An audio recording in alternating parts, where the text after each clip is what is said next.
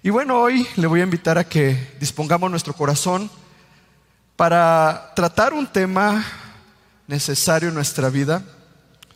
Quiero iniciar preguntándole, ¿usted tiene propósitos por alcanzar en su vida?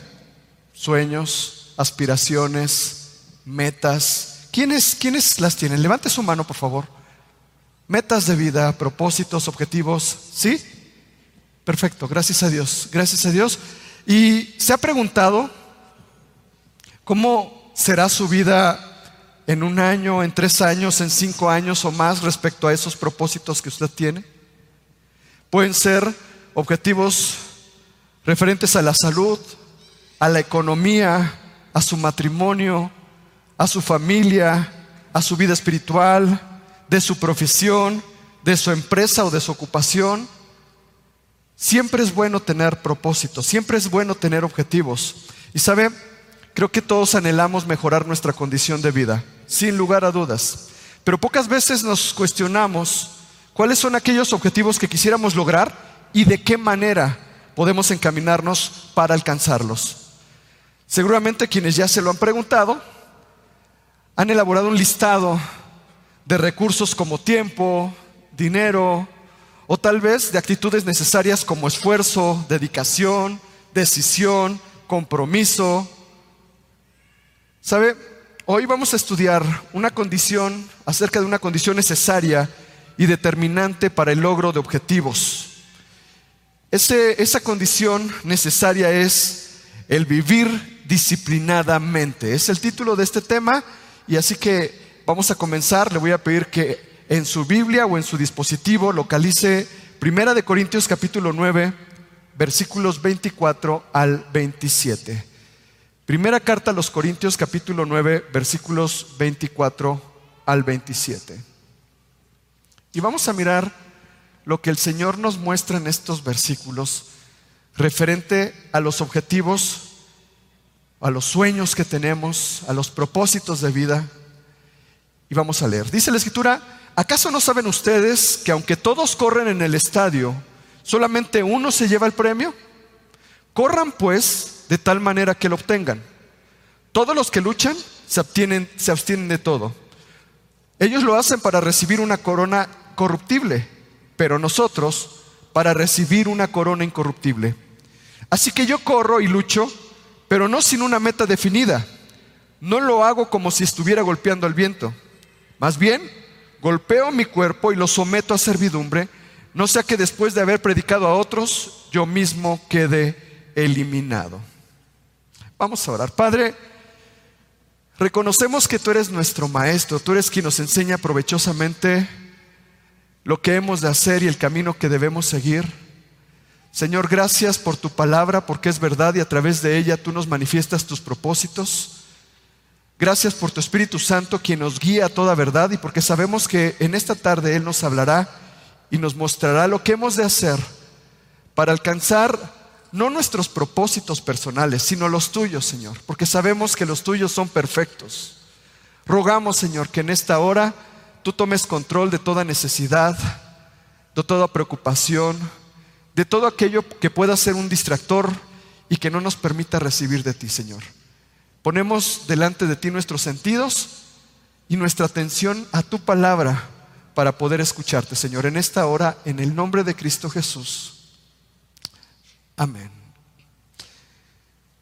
En estos versículos que acabamos de leer, el apóstol Pablo hace una analogía entre lo requerido para alcanzar un premio, como lo señala aquí, es decir, un objetivo, y la exigencia de realizar ciertas acciones para realizarlo. En estos versículos podemos ver cómo en esa analogía de un atleta se requiere de ciertas condiciones para poder comprometerse en una competencia. Nos dice, por ejemplo, el versículo 24: corran pues de tal manera que lo obtengan. Y nos habla de la exigencia de correr con ciertas actitudes, con cierto comportamiento, el esfuerzo, la preparación, la dedicación, el entrenamiento, el ejercicio, el talento, la habilidad, pero también la necesidad de un buen entrenador. Dice el versículo 25 que todos los que luchan se abstienen de todo. Y con ello resaltan la necesidad de prestar atención a lo importante y evitar todo aquello que nos desvía de nuestros propósitos. Abstenernos, por ejemplo, si hablamos de un corredor o de un atleta, de abstenerse de una alimentación inadecuada, de actividades que le afecten en su rendimiento físico, por ejemplo, el desvelo, ¿no? Por ejemplo. Pero también nos habla de la importancia de tener una meta. Dice, así que yo corro y lucho, pero no sin una meta definida. ¿Y cuán necesario es tener una meta en la vida, un propósito de vida? ¿Sabe? La mayor y la más grande aspiración que podamos tener usted y yo es la vida eterna, sin lugar a dudas. Pero también aquí en la tierra Dios quiere cumplir determinados propósitos para usted y para mí. Y ahorita se lo voy a mostrar. Pero nos dice esto porque en muchas ocasiones caminamos por la vida sin un sentido definido, sin una meta, sin un propósito. Vivimos al día como un barco naufragando por el mar, llevado de aquí para allá, sin un rumbo fijo. Y Pablo nos lo hace ver en este texto. También nos habla algo muy importante en el versículo 27. Dice, más bien golpeo mi cuerpo y lo someto a servidumbre. Nos habla de ejercer el dominio propio como un elemento primordial para poder alcanzar los objetivos que tenemos en la vida. Podríamos resumir estos 4 puntos en vivir disciplinadamente. Y es en este momento lo que vamos a hablar a través de la palabra. Vivir disciplinadamente es un adverbio asociado con el adiestramiento, con la instrucción, con la educación, con los buenos hábitos, con el orden, con la limpieza, con el esfuerzo, con la perseverancia. Y claro, este tema hay mucha tela de donde cortar y seguramente nos llevaría muchas horas desarrollarlo, pero voy a mencionar algunas características necesarias a desarrollar por usted y por mí, de manera que podamos vivir disciplinadamente como lo muestran los versículos que acabamos de leer. ¿Sabe? En el atletismo, para poder alcanzar un premio se requiere de haber ejercitado el cuerpo, de haber practicado, de haber desarrollado una estrategia, de haberse sometido a cierto régimen alimenticio, a ciertos hábitos, ¿no? Y finalmente, usted y yo podemos ver que esta analogía que nos plantea la palabra nos permite a usted y a mí a contrastar el tipo de vida que estamos llevando. Yo no sé si usted ha pensado qué es lo que usted requiere para alcanzar aquello con lo que ha soñado, aquello que ha sido para usted un objetivo de vida, una aspiración, un propósito. Y ¿sabe?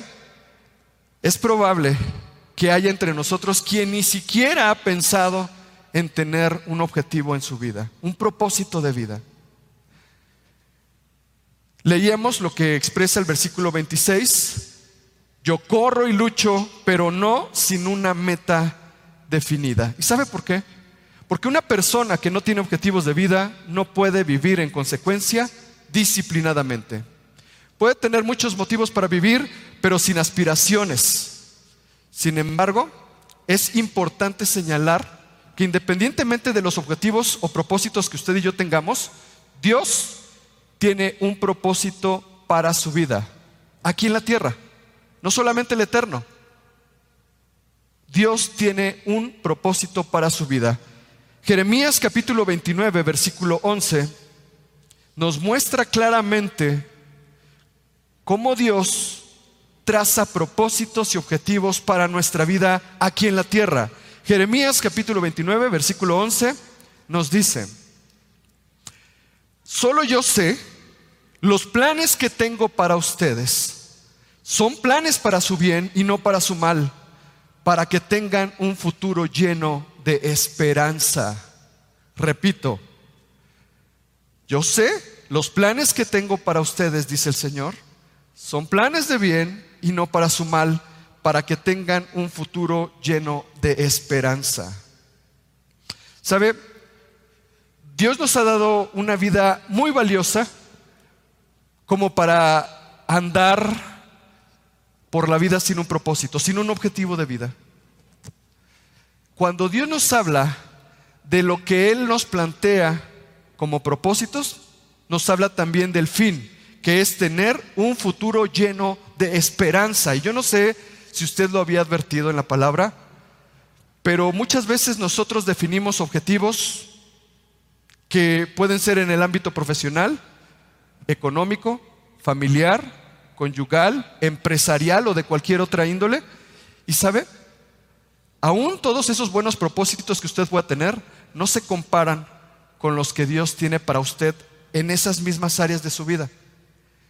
Siempre las expectativas que tengamos respecto a nuestros objetivos de vida serán cortos con relación a lo que Dios nos ofrece a través de su presencia en nosotros.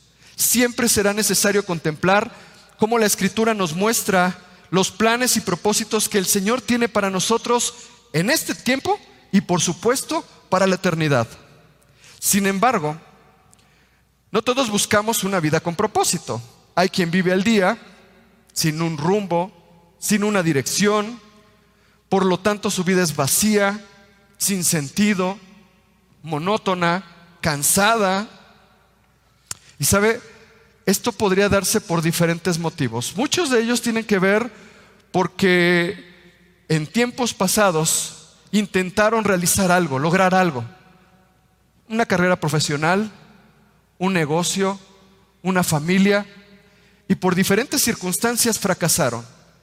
Y entonces piensan que hoy día ya no es necesario establecerse nuevas metas porque será probable que lleven su vida al fracaso. ¿Y sabe algo? La Biblia declara que quien está en Cristo es nueva criatura y que las cosas viejas pasaron y he aquí todas son hechas nuevas. Pero déjeme decirle algo. Esta no es una frase motivacional. Es una verdad que usted y yo debemos de asimilar porque lo dice Dios. No lo digo yo, lo dice Dios. Pero para que esto suceda, debemos encaminar nuestros esfuerzos en aquellos propósitos que Dios tiene para nosotros. Fíjese bien, muchos de los fracasos que tuvimos en el pasado se dieron porque lo hicimos a nuestra manera, en nuestras fuerzas y en nuestros tiempos. Hoy en Cristo tenemos la certeza de que Dios va a conducir nuestra vida hacia algo mejor que usted y yo pudiéramos plantearnos en este momento.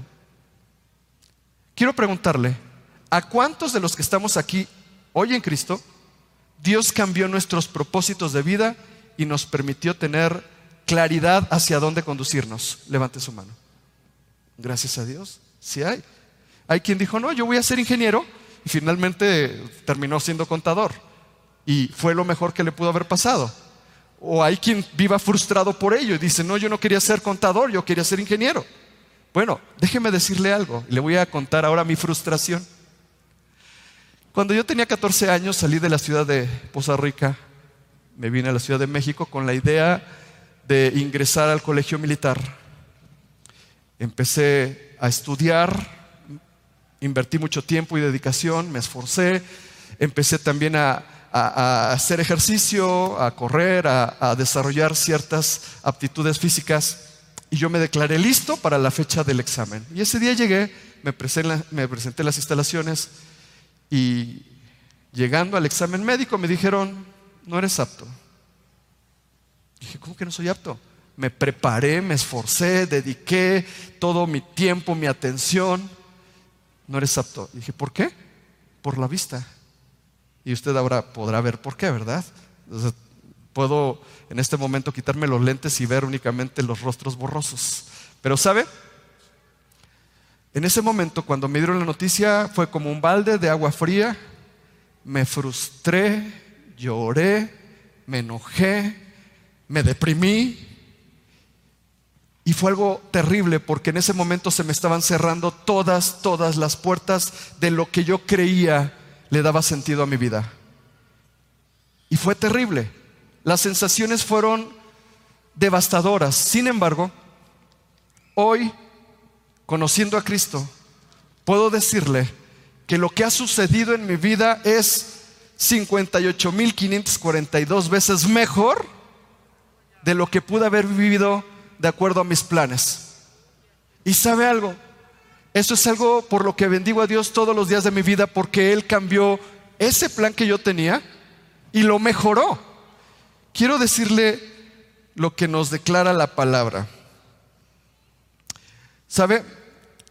En este sentido, cuando a nosotros nos llega la frustración por no haber consumado algo que habíamos definido como propósito, pensamos que ya no podemos hacer algo más, o que nuestros siguientes intentos serán frustrados porque no somos capaces, porque no podemos. Pero si a eso le atribuimos palabras de personas importantes en nuestra vida que nos dijeron en algún momento: no puedes, eres un bueno para nada, no vas a lograr nada en la vida, eres un desperdicio para la humanidad, ¿sabe? Eso terminó de derrumbar muchas vidas, porque creyeron esas mentiras. Pero aquí es cuando tú y yo debemos de cambiar nuestra manera de pensar, porque ahora Dios nos muestra la verdad. Efesios capítulo 4, versículos 22 al 24. Efesios 4, versículos 22 al 24,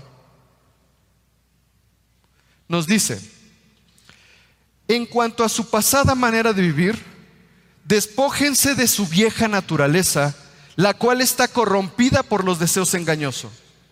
Renuévense en el espíritu de su mente y revístanse de la nueva naturaleza, creada en conformidad con Dios, en la justicia y santidad. ¿De qué? De la verdad. De la verdad. El Señor nos invita a despojarnos de nuestra vieja naturaleza, porque está corrompida, está dañada, está afectada por fracasos, por palabras como le acabo de comentar. Pero ¿sabe? Lamentablemente nosotros nos dejamos llevar por todas esas circunstancias y llevamos una vida bajo el engaño de no poder, de no saber. Y toda esa impotencia, todas esas imposibilidades de lograr algo viven con nosotros. ¿Hasta qué? Hasta que renovamos el espíritu de nuestra mente. ¿Cómo es eso? Bueno, aquí nos lo indica: revistiéndonos de la nueva naturaleza creada en conformidad con Dios. Es decir, apegados a lo que Dios nos habla a través de su palabra, para entender que lo que no pudimos experimentar en el pasado, Dios lo va a mejorar, Dios lo va a perfeccionar, y Dios nos va a llevar a alcanzar nuevos propósitos, nuevas metas. Y en ese sentido la Biblia nos habla de renovar nuestra manera de pensar y desechar el no puedo, el no sé, el ya estoy viejo, el ya no puedo aprender. ¿Sabe algo? Algo muy importante es que por la ignorancia de lo que dice la palabra, vivimos atados a esa imposibilidad. Cuando el Señor nos dice: todo lo puedes en Cristo que te fortalece. Todo lo puedes. Ahora le voy a invitar a que usted lo exprese convencido de que es así. Diga: yo todo lo puedo en Cristo que me fortalece. Pero dígalo creyendo, convencido, convencida de que es así. ¿Por qué? Porque lo dice Dios en su palabra. ¿Y sabe cuán necesario es renovar esos propósitos de vida? ¿Por qué?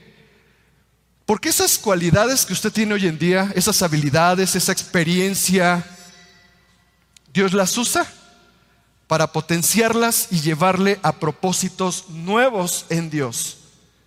Tal vez no aquellos que usted en algún momento se propuso.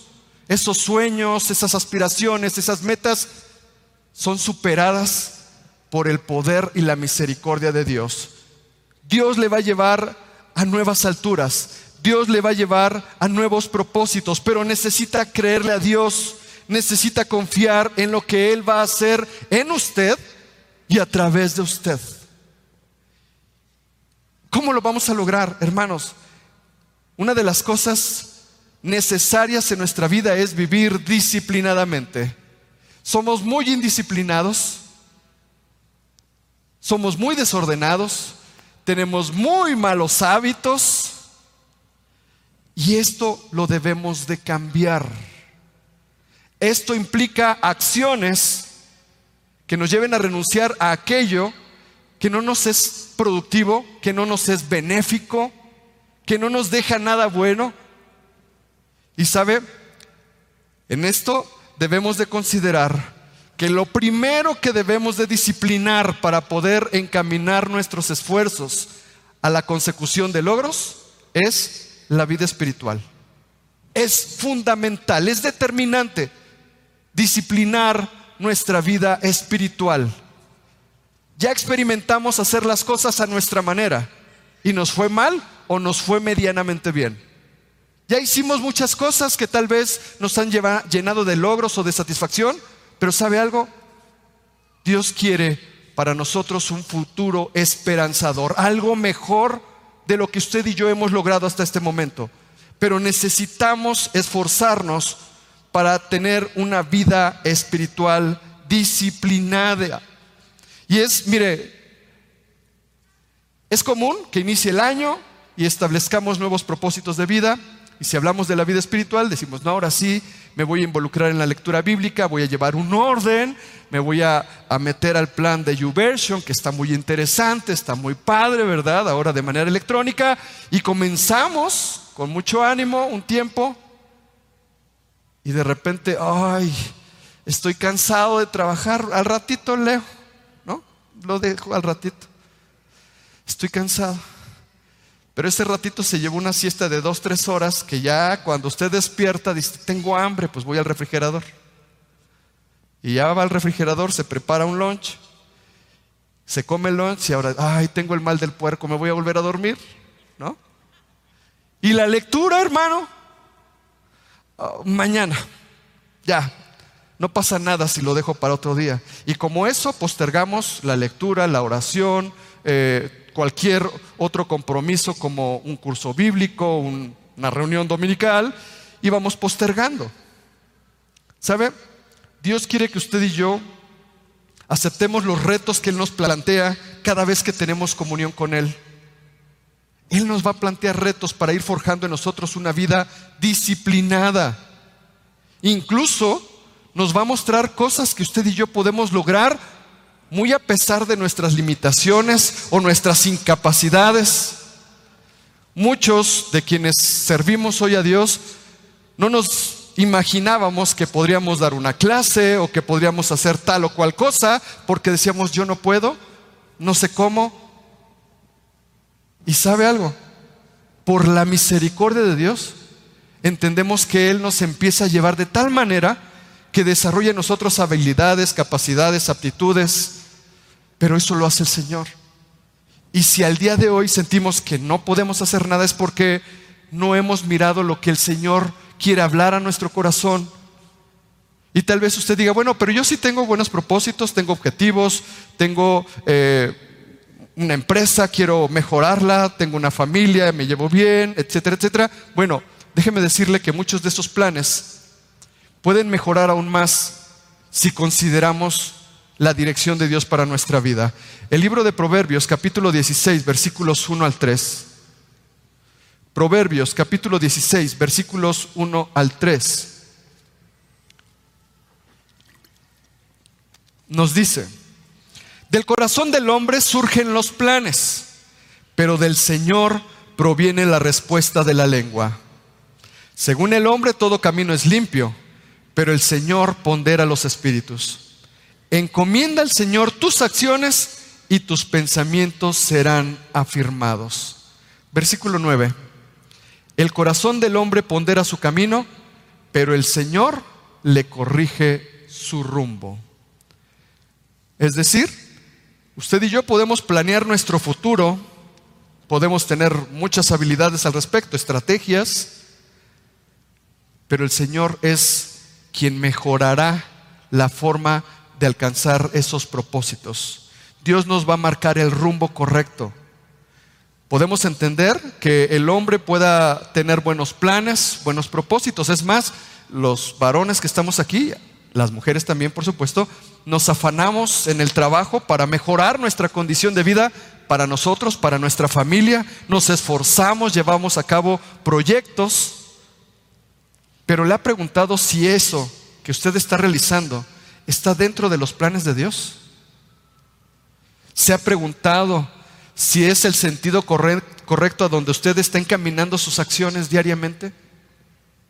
¿Le ha preguntado, Señor, esto es lo que tú quieres para mi vida y mi familia?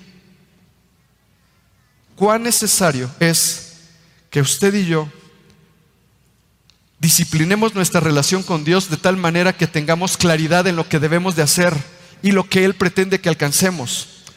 Muchas veces decimos, es que no sé discernir la voluntad de Dios, no entiendo lo que Él me quiere hablar, no comprendo esta palabra, no sé cómo hacerle, y finalmente tomamos decisiones bajo nuestro criterio.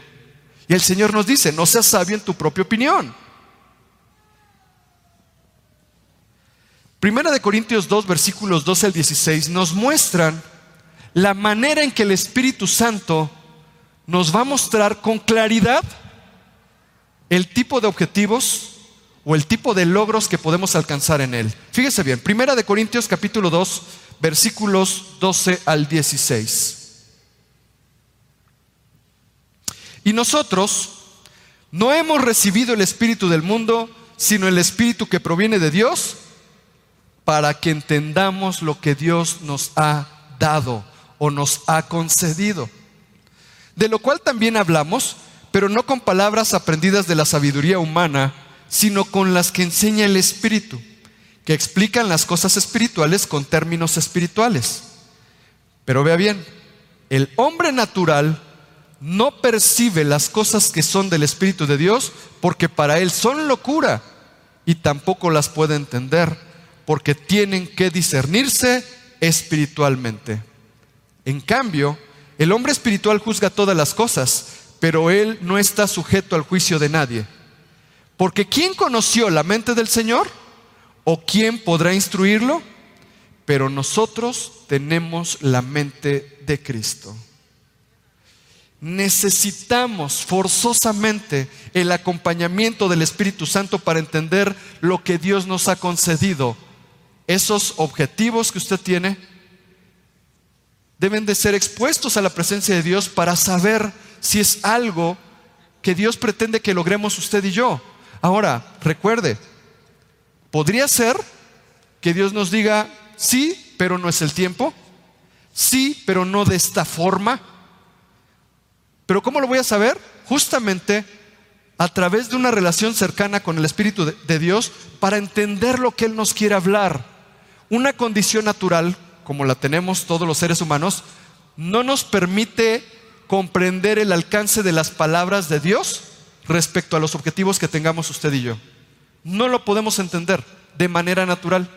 Se requiere desarrollar una vida espiritual que nos permita comprender lo que Él nos habla a través de la palabra y tener la certeza de que eso nos va a llevar a un propósito en bendición. ¿Sí me explico, hermanos? Pero esto requiere, como el atleta, de un ejercicio diario, continuo. Esto no debe ser ocasional. Lamentablemente, muchas veces nuestra relación con Dios es ocasional. Si necesito algo, si las circunstancias me asfixian, si estoy de buen humor, ¿no? Y con base en ello, determinamos el momento preciso para relacionarnos con Dios. Si nos va mal, nos enojamos, dejamos de orar, dejamos de leer, dejamos de congregarnos, dejamos de buscar a Dios. Tal pareciera, hermanos, que las circunstancias son las que gobiernan nuestra vida espiritual. Por ello, quiero enfatizarlo, necesitamos tener una vida espiritual disciplinadamente. Desarrollar una vida disciplinada en el Señor nos va a permitir comprender aquello que Dios quiere que usted y yo logremos. Ahora dice además, ¿quién conoció la mente del Señor? ¿O quién podrá instruirlo? Pero nosotros tenemos la mente de Cristo. Tener la mente de Cristo Significa conocer y reconocer los propósitos de Dios y ajustar nuestros objetivos a los objetivos de Dios. Tener la mente de Cristo es vivir disciplinadamente conscientes de que lo que Dios va a hacer será mucho mejor que lo que yo he planeado para mi vida. Imagínese usted el momento en el que el Señor Jesús está en el huerto de Getsemaní y dice: Señor, si quieres, pasa de mí esta copa, pero no se haga mi voluntad sino la tuya. Ahora, si fuera nuestro caso respecto a los propósitos que planteamos ante Dios, le decimos: Señor, si quieres, llévame a cumplir este propósito, pero si no quieres también, porque eso es lo que yo quiero. Y sabe, en ocasiones nos atrevemos a ordenarle al Señor: quiero que hagas esto, sin considerar la soberanía de Dios, sin considerar su soberanía. Y ahí, hermanos, es donde muchos nos resbalamos, porque nos comportamos como un niño caprichoso ante el Padre, exigiéndole que haga lo que queremos y que nos lleve a cumplir nuestros objetivos.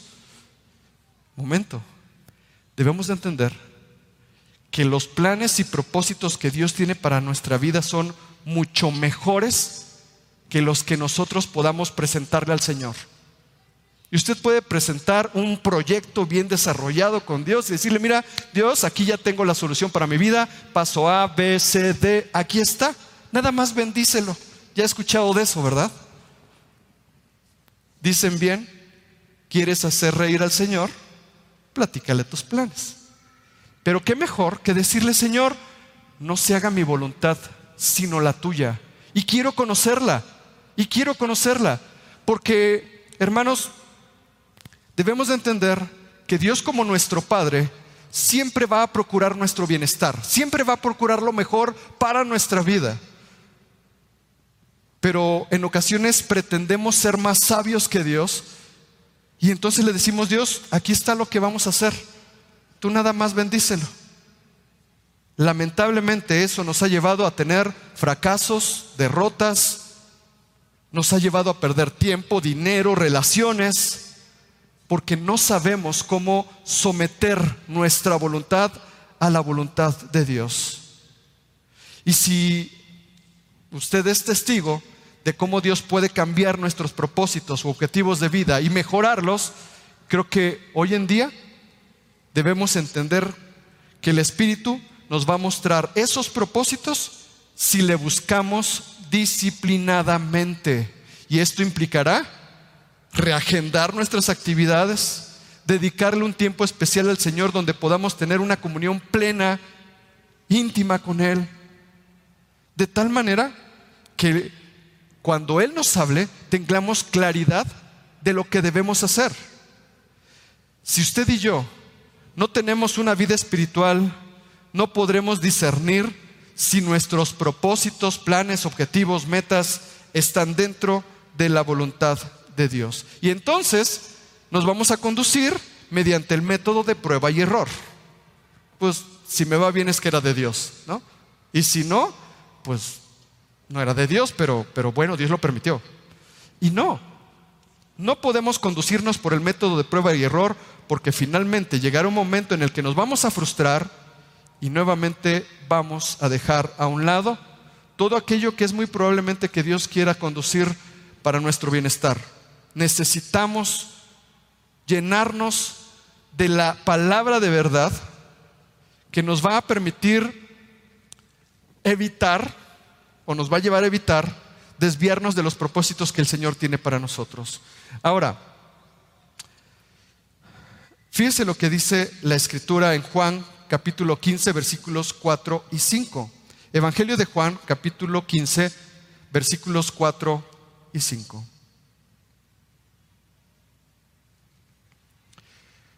Nos dice el Señor Jesús: permanezcan en mí y yo en ustedes. Así como el pámpano no puede llevar fruto por sí mismo si no permanece en la vid, así tampoco ustedes si no permanecen en mí. Yo soy la vid y ustedes los pámpanos. El que permanece en mí y yo en él, éste lleva mucho fruto, porque separados de mí ustedes nada pueden hacer. Y permítanme enfatizarlo, nada pueden hacer. Y sabe, tal vez haya quien diga, no, sí, yo he tenido logros muy buenos, ¿sí? Pero nuestra manera, con ciertos tropiezos, con ciertas dificultades, que si ahora como cristianos los encauzamos en la presencia de Dios, van a ser diferentes, van a ser mejores. ¿Sabe? Dios siempre va a procurar darnos lo mejor. Y lamentablemente muchas veces nos conformamos con lo que tenemos. Y puede ser algo medianamente bueno, pero no lo mejor. Dice la Escritura que Dios hace mucho más abundantemente de lo que pedimos o pensamos. Dios nos da todavía mucho más de lo que le pedimos. Y creo que podría levantar manos preguntándole a quién le ha dado Dios más de lo que ha pedido en oración en cualquier situación. Podría hablarle de provisión, podría hablarle de restauración familiar, podría hablarle de su salud, podría hablarle de cualquier tema, y Dios siempre nos da mucho más abundantemente de lo que le pedimos. Pero debemos de estar conscientes que esto lo vamos a poder llevar a cabo si permanecemos en Él. Si permanecemos en Él, no en nuestro criterio, no en nuestra experiencia, no en nuestra propia capacidad, sino en la dirección que Él quiera darle a esos planes, a esos objetivos o a esas metas que pretendemos alcanzar. Por lo tanto, es necesario buscar siempre la dirección de Dios en cada situación que planteemos como objetivo. Ahora, quiero comentarle que en muchas ocasiones, fíjese, bueno, quisiera leer con usted Efesios 3, versículo 20, para que vea el sustento de lo que le acabo de comentar, porque no es mi palabra, no es mi idea, es de Dios. Efesios 3:20 nos dice: y aquel que es poderoso para hacer que todas las cosas excedan a lo que pedimos o entendemos, según el poder que actúa en nosotros. Dios es poderoso para hacer que todas las cosas excedan nuestras expectativas. Usted puede tener ciertas expectativas con sus planes, con sus objetivos trazados. Pues déjeme decirle que Dios va a superar cualquier expectativa si lo hacemos a su forma, a su manera, en su tiempo y bajo su dirección. Pero necesitamos experimentarlo. Hermanos, cuán necesario es entonces desarrollar una vida espiritual disciplinada. La disciplina es una herramienta que nos permite alcanzar objetivos en diferentes ámbitos de vida, y que en el principio no es agradable. Así lo declara la Escritura. Es algo que no causa gozo, causa tristeza. Le voy a decir a qué es semejante. Es como, nuevamente haciendo uso de la analogía que hizo Pablo respecto al atletismo. Comenzamos a ejercitarnos, tal vez en un gimnasio, tal vez yendo a correr, y al otro día amanecemos con el cuerpo todo adolorido. ¿Le ha pasado? Y hay quien dice: no, creo que esto no es para mí, yo mejor me voy a quedar en mi casa, ya no estoy en la edad de hacer ejercicio porque me duele todo. Y ¿sabe? La disciplina implica esfuerzo, implica constancia, y en el principio no nos va a generar mucho gozo que digamos. Pero dice después: da fruto apacible de justicia a los que en ella han sido ejercitados. Es algo que requiere tiempo. No podemos esperar resultados en un día, en 2 días, en 3 días. Necesitamos tiempo. Y sabe, en este sentido, algo que debemos de considerar es que vivimos tiempos donde buscamos recompensas inmediatas. Buscamos que todo se nos dé a la primera y rápido. Y esto tiene que ver con nuestra mente.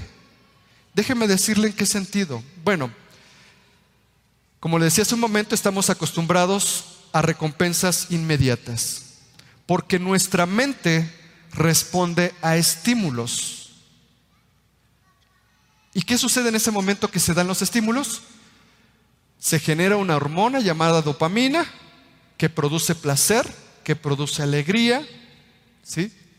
Y entonces evitamos aquello que requiera de un esfuerzo, todo aquello que implique inversión de tiempo, como la lectura, por ejemplo, ¿sí? ¿Y qué sucede? Bueno, determinamos que un buen propósito va a ser la lectura bíblica y tal vez comenzamos a leer y ya no se diga porque ahora utilizamos el dispositivo, estamos leyendo y de repente, ¡pling! ¡Ay, es Facebook! Vamos a ver qué hay. Ay, mi sobrina sí elaboró unas enchiladas riquísimas. Híjole, ya se me antojó. ¡Cling! Instagram. Ay, mira las fotos del viaje del vecino, qué bonitas fotos. ¡Pling! Twitter. Ay, otra vez con escándalos del artista fulanito de tal. Ya, nos desviamos, hermanos. Esos estímulos se dan no solamente a través de los dispositivos, pueden ser la radio, la televisión, el internet, de cualquier tipo. En ese momento, nosotros desviamos nuestra atención y dejamos de hacer lo importante y empezamos a ocuparnos por cosas irrelevantes, cosas que desvían nuestra atención de los objetivos que definimos en un principio. Si mi objetivo era leer, ya, se acabó la lectura. Voy a ver Facebook, voy a ver Instagram, voy a ver YouTube, voy a ver Instagram o cualquier otra red social. ¿Sabe? Cada vez que nosotros queremos encaminarnos hacia el logro de un objetivo, esto sucede. Esto es común. Pero se da porque no hemos ejercitado nuestra mente para prestar atención a lo importante. Hay un síndrome que se llama el síndrome del objeto brillante y es un hábito de distracción en el que las personas prefieren hacer cosas diferentes a las que se plantearon en un principio y están así, pero de repente, ¿qué cree? Haga de cuenta que yo estoy queriendo hacer tal tarea y ya vi aquí una lucecita y este objeto brillante llama mi atención, me ocupo en ella y ya no realicé lo que estaba recién comenzando a hacer. Eso es común y es entonces cuando nos empezamos a caracterizar por comenzar a hacer algo y no terminarlo. Y comenzamos a postergar, a postergar, a postergar, a postergar, hasta que finalmente renunciamos a aquello que habíamos definido como un propósito u objetivo en nuestra vida. Eso es muy común. Eso es muy común. Repito, ¿por qué? Porque reaccionamos ante estímulos que finalmente desvían nuestra atención y ocupan nuestra mente, nuestro tiempo, en ocasiones nuestros recursos sobre algo que no nos va a generar ningún beneficio. Por eso la Biblia nos habla de ejercitarnos en la disciplina. Ejercitarnos en la disciplina implicará renunciar a aquello que es menos importante, que es menos productivo, que nos genera menos beneficios y que finalmente nos va a llevar a perder tiempo, dinero y esfuerzo. Y repito, todo lo que nos propongamos va a requerir de tiempo, de dedicación, de esfuerzo y debemos de entender que el fruto o la cosecha llegará después de haber sembrado y cultivado, no antes. Eso lo dice también la Escritura. Para poder cosechar necesitamos sembrar, necesitamos trabajar. Lamentablemente vivimos una época donde queremos alcanzar las cosas con el menor esfuerzo. Ya le decía, hoy queremos ropa, clic. Queremos transporte, clic. Queremos comida, clic. Queremos ropa, clic. Ya no necesito transportarme hasta la plaza comercial, ya no necesito ir al restaurante por la comida, todo es con un clic. ¿Sí se ha dado cuenta? Y de igual manera, nuestra mente se está entrenando con la idea de conseguir todo fácilmente. Y entonces, cuando tengo que esforzarme por emprender un negocio, por ejercitarme, por desarrollar mi vida espiritual, por restaurar mi relación familiar, por lo que sea, pues lo quiero fácil y lo quiero rápido. Pero mi mente dice, ¿qué crees? Mejor frústrate porque no lo vas a lograr rápido. Y nuestra mente empieza a trabajar, créame. Lamentablemente, cuando nosotros vivimos bajo la inercia de esos estímulos, nosotros caemos en la tentación de querer que todo sea fácil y rápido.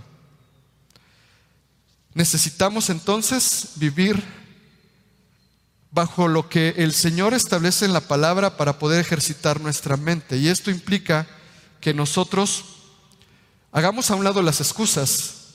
¿Por qué?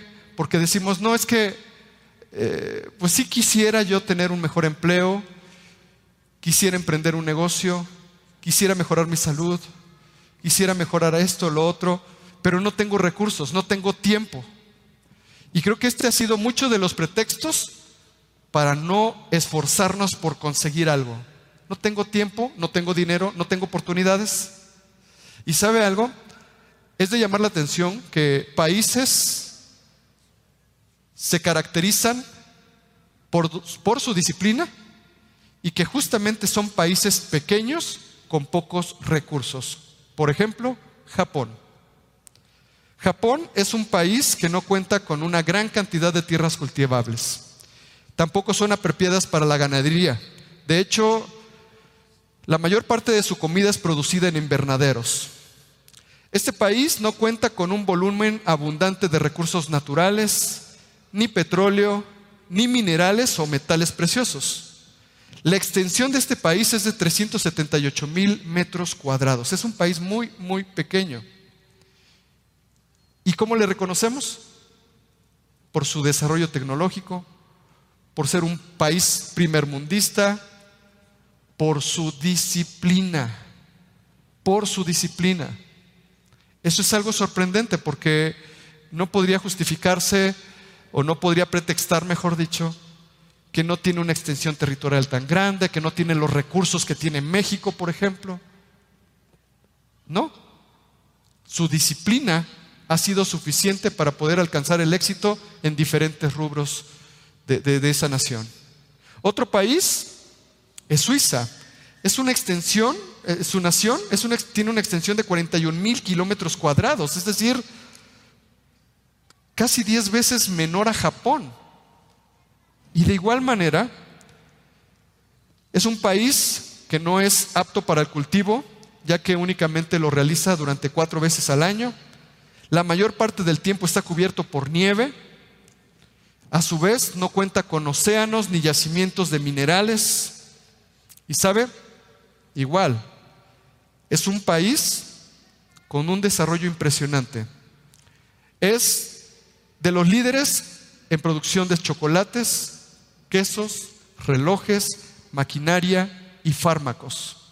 Empresas como Nestlé, Roche, Novartis, Logitech son las empresas insignias de esta nación. Y repito, no tienen tantos recursos como los que tiene nuestra nación y a pesar de eso, ellos han logrado destacar. ¿Por qué? Por su disciplina. ¿Y qué decir de Israel? ¿Qué decir de Israel? Es impresionante el desarrollo tecnológico, las capacidades que tienen para poder exportar productos a otras naciones de diferente tipo. Lo que sucede, hermanos, es que los seres humanos buscamos lograr cosas con el menor esfuerzo o aún sin ni siquiera intentarlo. Y eso nos ata a una condición de vida fuera de los propósitos de Dios. Ahora bien, algo que sucede y que necesitamos considerar para el desarrollo de la disciplina es dejar a un lado la procrastinación. ¿Sí ha escuchado esa palabra? La procrastinación. Bueno, es el postergar las actividades y en ese momento atenderlas. ¿Por qué? Porque somos los hombres del mañana. Hay que hacer esto mañana. Hay que hacer lo otro mañana. Y nuevamente nuestra mente nos juega chueco. Le voy a decir por qué. porque somos muy dispersos. Comenzamos una tarea y así como hace un momento le hablaba del fenómeno de la luz o el síndrome de la luz, así sucede con cualquier cosa. ¿Por qué? Porque atendemos una cosa, una tarea, pero en el momento con la menor distracción nos desviamos y decimos, bueno, no pasa nada si lo dejo un momento, si lo dejo una hora, un día, una semana, y lo dejamos para otro momento. ¿Sabe? Aquí es cuando nosotros debemos de entender que se da una lucha.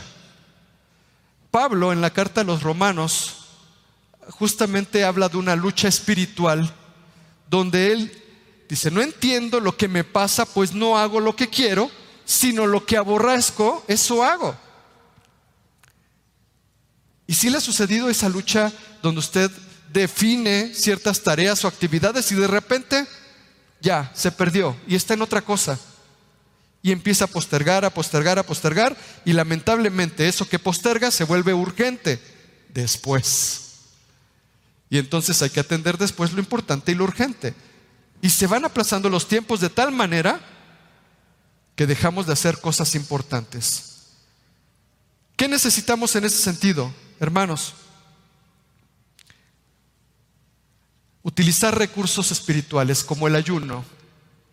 El ayuno es un recurso poderoso en Dios para destrucción. ¿De qué dice la Biblia? De fortalezas. Y muchas de esas fortalezas son mentales. El no puedo, el es difícil, el no sé cómo, cuando ganan terreno nos llevan justamente a la imposibilidad de lograr cualquier cosa que nosotros pretendamos hacer. Por el contrario, cuando nosotros justamente en la presencia de Dios atendemos lo que Él nos dice y empezamos a negarnos a aquello que desvía nuestra atención, entonces empezamos a ejercitar nuestro hombre interior que permite que nuestra mente se empiece a ajustar a la voluntad de Dios. Fíjese, ¿qué es lo que comúnmente nos domina? Le hablaba hace un momento del dispositivo. Pueden ser personas, pueden ser bienes materiales, puede ser el dinero, pueden ser cualquier cosa. Aquí lo importante es identificar qué es lo que está ejerciendo un dominio sobre nuestra voluntad. ¿Qué está ejerciendo dominio sobre nuestra voluntad? Hace un momento le hablaba de las redes sociales. Ahora, quiero sugerirle que vea el documental en Netflix llamado El dilema de las redes sociales. Y nos habla claramente de cómo las redes sociales se crearon para generarnos estímulos y para provocar una adicción a los dispositivos. ¿Y sabe algo? Lamentablemente lo ha logrado en muchos casos. Es necesario que estemos conscientes de aquello que nos está generando una pérdida de tiempo, que nos está dominando, que está tomando control de aquellas actividades que son necesarias en nuestra vida para poder alcanzar objetivos. Ahora, sugerencias. Apague las notificaciones de sus dispositivos. Aquellas que no necesita, porque obviamente tal vez por su trabajo o por la naturaleza de su trabajo tenga que recibir ciertas notificaciones, pero por ejemplo Facebook no tiene que ver con su trabajo, ¿verdad? Quite las notificaciones. Todas las redes sociales que de repente aparecen en su teléfono, que llaman su atención, que le desvían de las cosas importantes, configúrelo y quite las notificaciones. Es una sugerencia, por supuesto, pero que nos va a ayudar a no desviar nuestra atención. Otra cosa importante es que a través de nuestra comunión con el Espíritu Santo busquemos desarrollar el dominio propio. Gálatas 5:22 nos habla de que la templanza o el dominio propio es el fruto del Espíritu. Pero quiero señalar algo. Esto no se da de manera mágica. No es algo por lo que usted ora en la noche y el otro día ya tiene dominio propio. No, el dominio propio debe de ser algo intencional porque es un acto de la voluntad. Nosotros debemos de esforzarnos por desarrollar el dominio propio de tal manera que aquellas cosas que nos dominaban no sigan ejerciendo dicho dominio sobre nosotros. El dominio propio. Mire, le voy a mostrar en la primera carta de Pedro.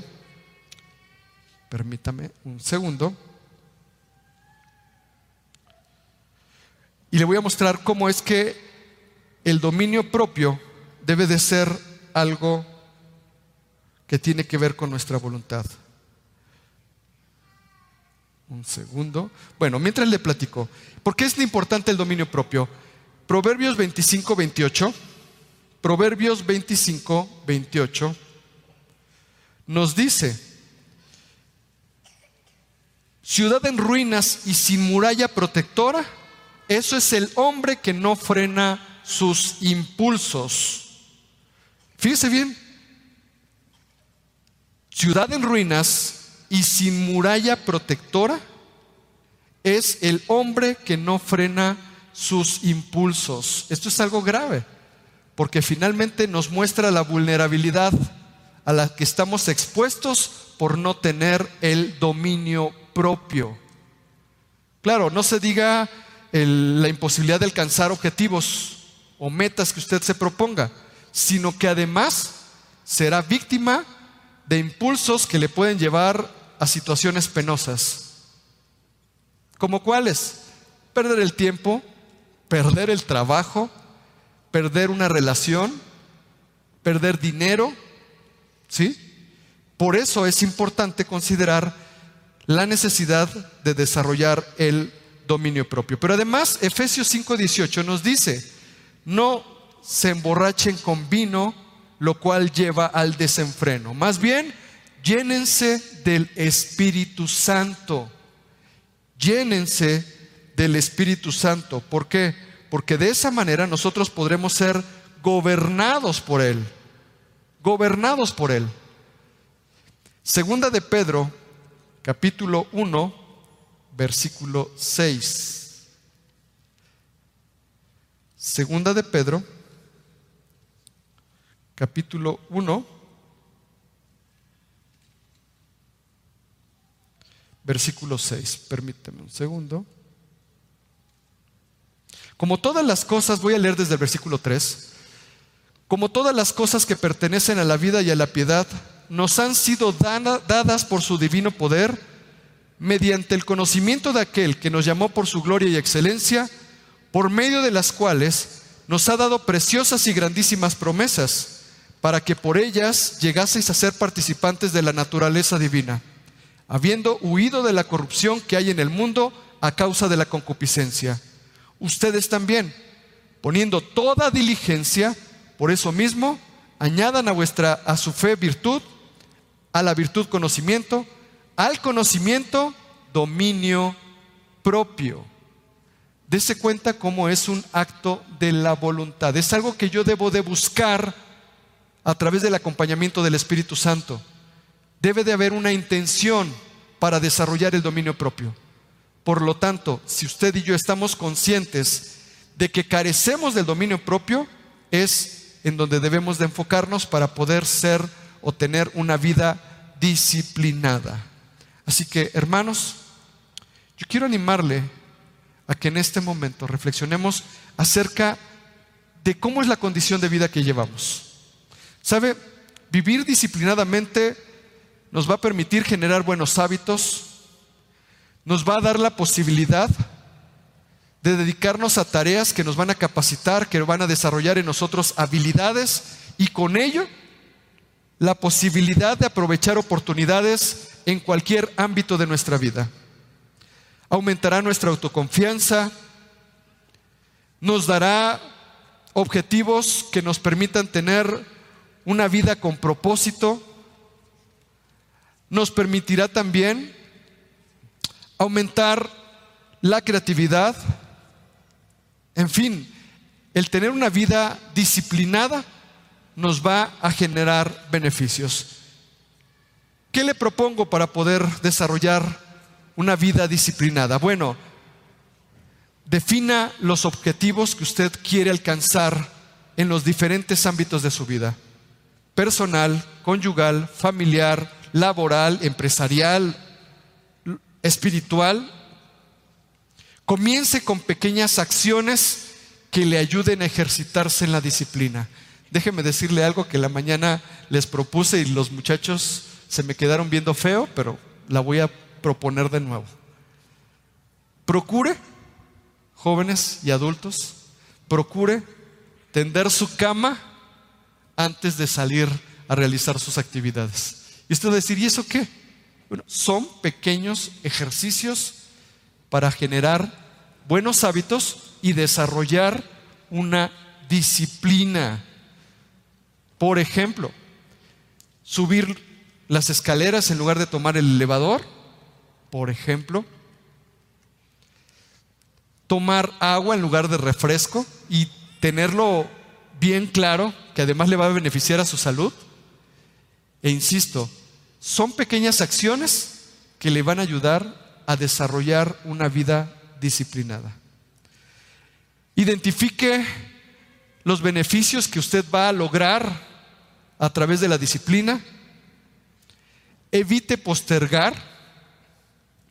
Despójese de los fracasos pasados. Ponga orden en las cosas, actividades y relaciones en su vida. Y cambie hábitos y rutinas, de manera que usted pueda desarrollar una vida disciplinada. Así que quiero invitarle, para terminar, a que nos pongamos en una actitud de oración. Quiero invitarle a que oremos, porque como lo leímos al principio a través de la palabra en Jeremías, Dios tiene planes y propósitos de bien para usted.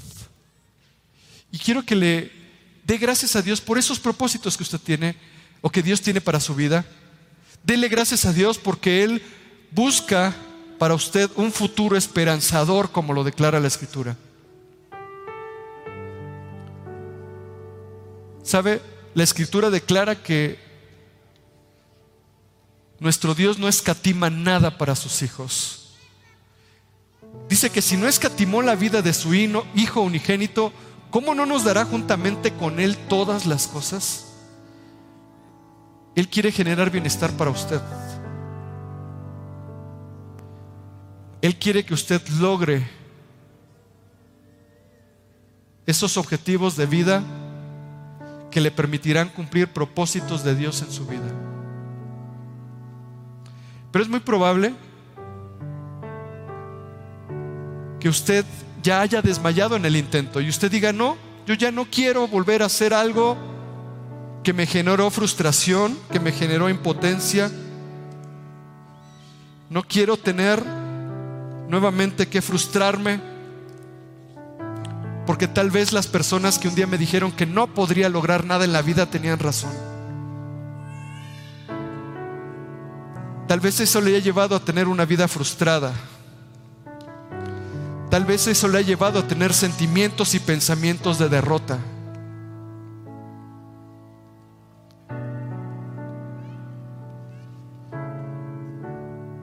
Pero el Señor es claro en su palabra: permanece en mí y yo en ti, porque sin mí nada podrás hacer.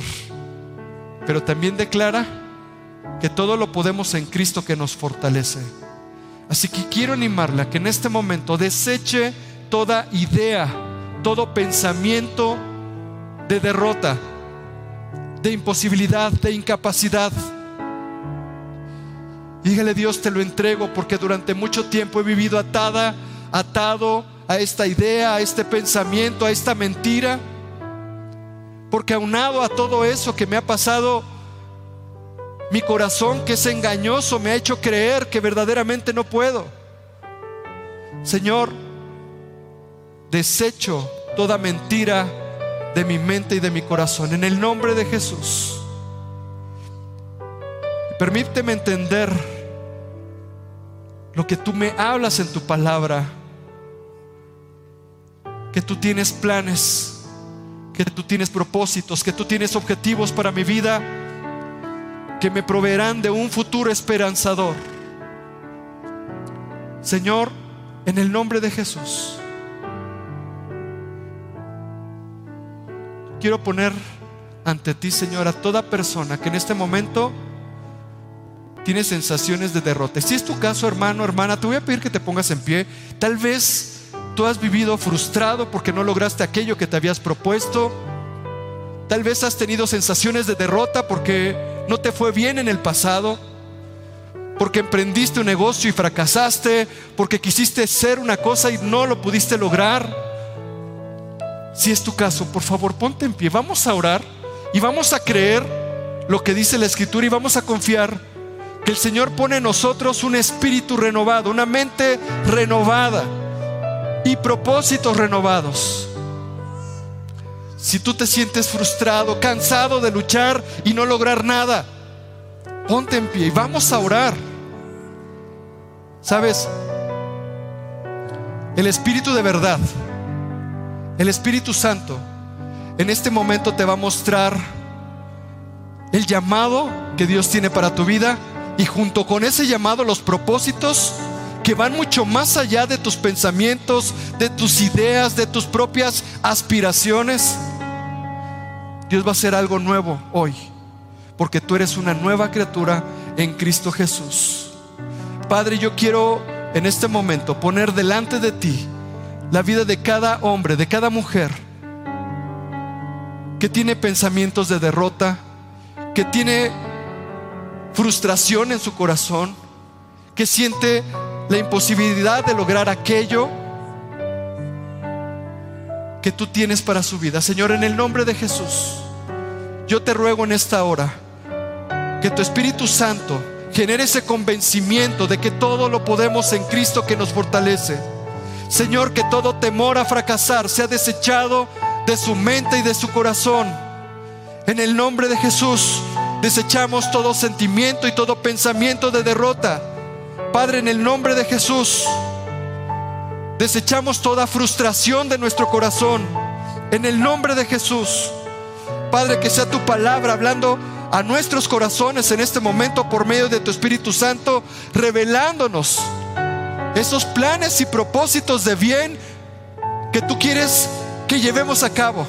Señor, tú has dicho en tu palabra que deseas que tengamos un futuro lleno de esperanza, y en el nombre de Jesús, sea tu Espíritu Santo guiando nuestros pasos para encaminar nuestras acciones, nuestras decisiones a realizar aquello que solamente en ti podemos lograr. En el nombre de Jesús, yo ruego por un ánimo renovado en el corazón de mis hermanos, que el gozo de tu salvación sea su fuerza, sea su motor, sea su impulsor, y que ellos puedan ver tu mano guiando sus decisiones para poder alcanzar un propósito especial de vida. Y junto con ellos, Señor, ellos puedan ver que su vida es útil,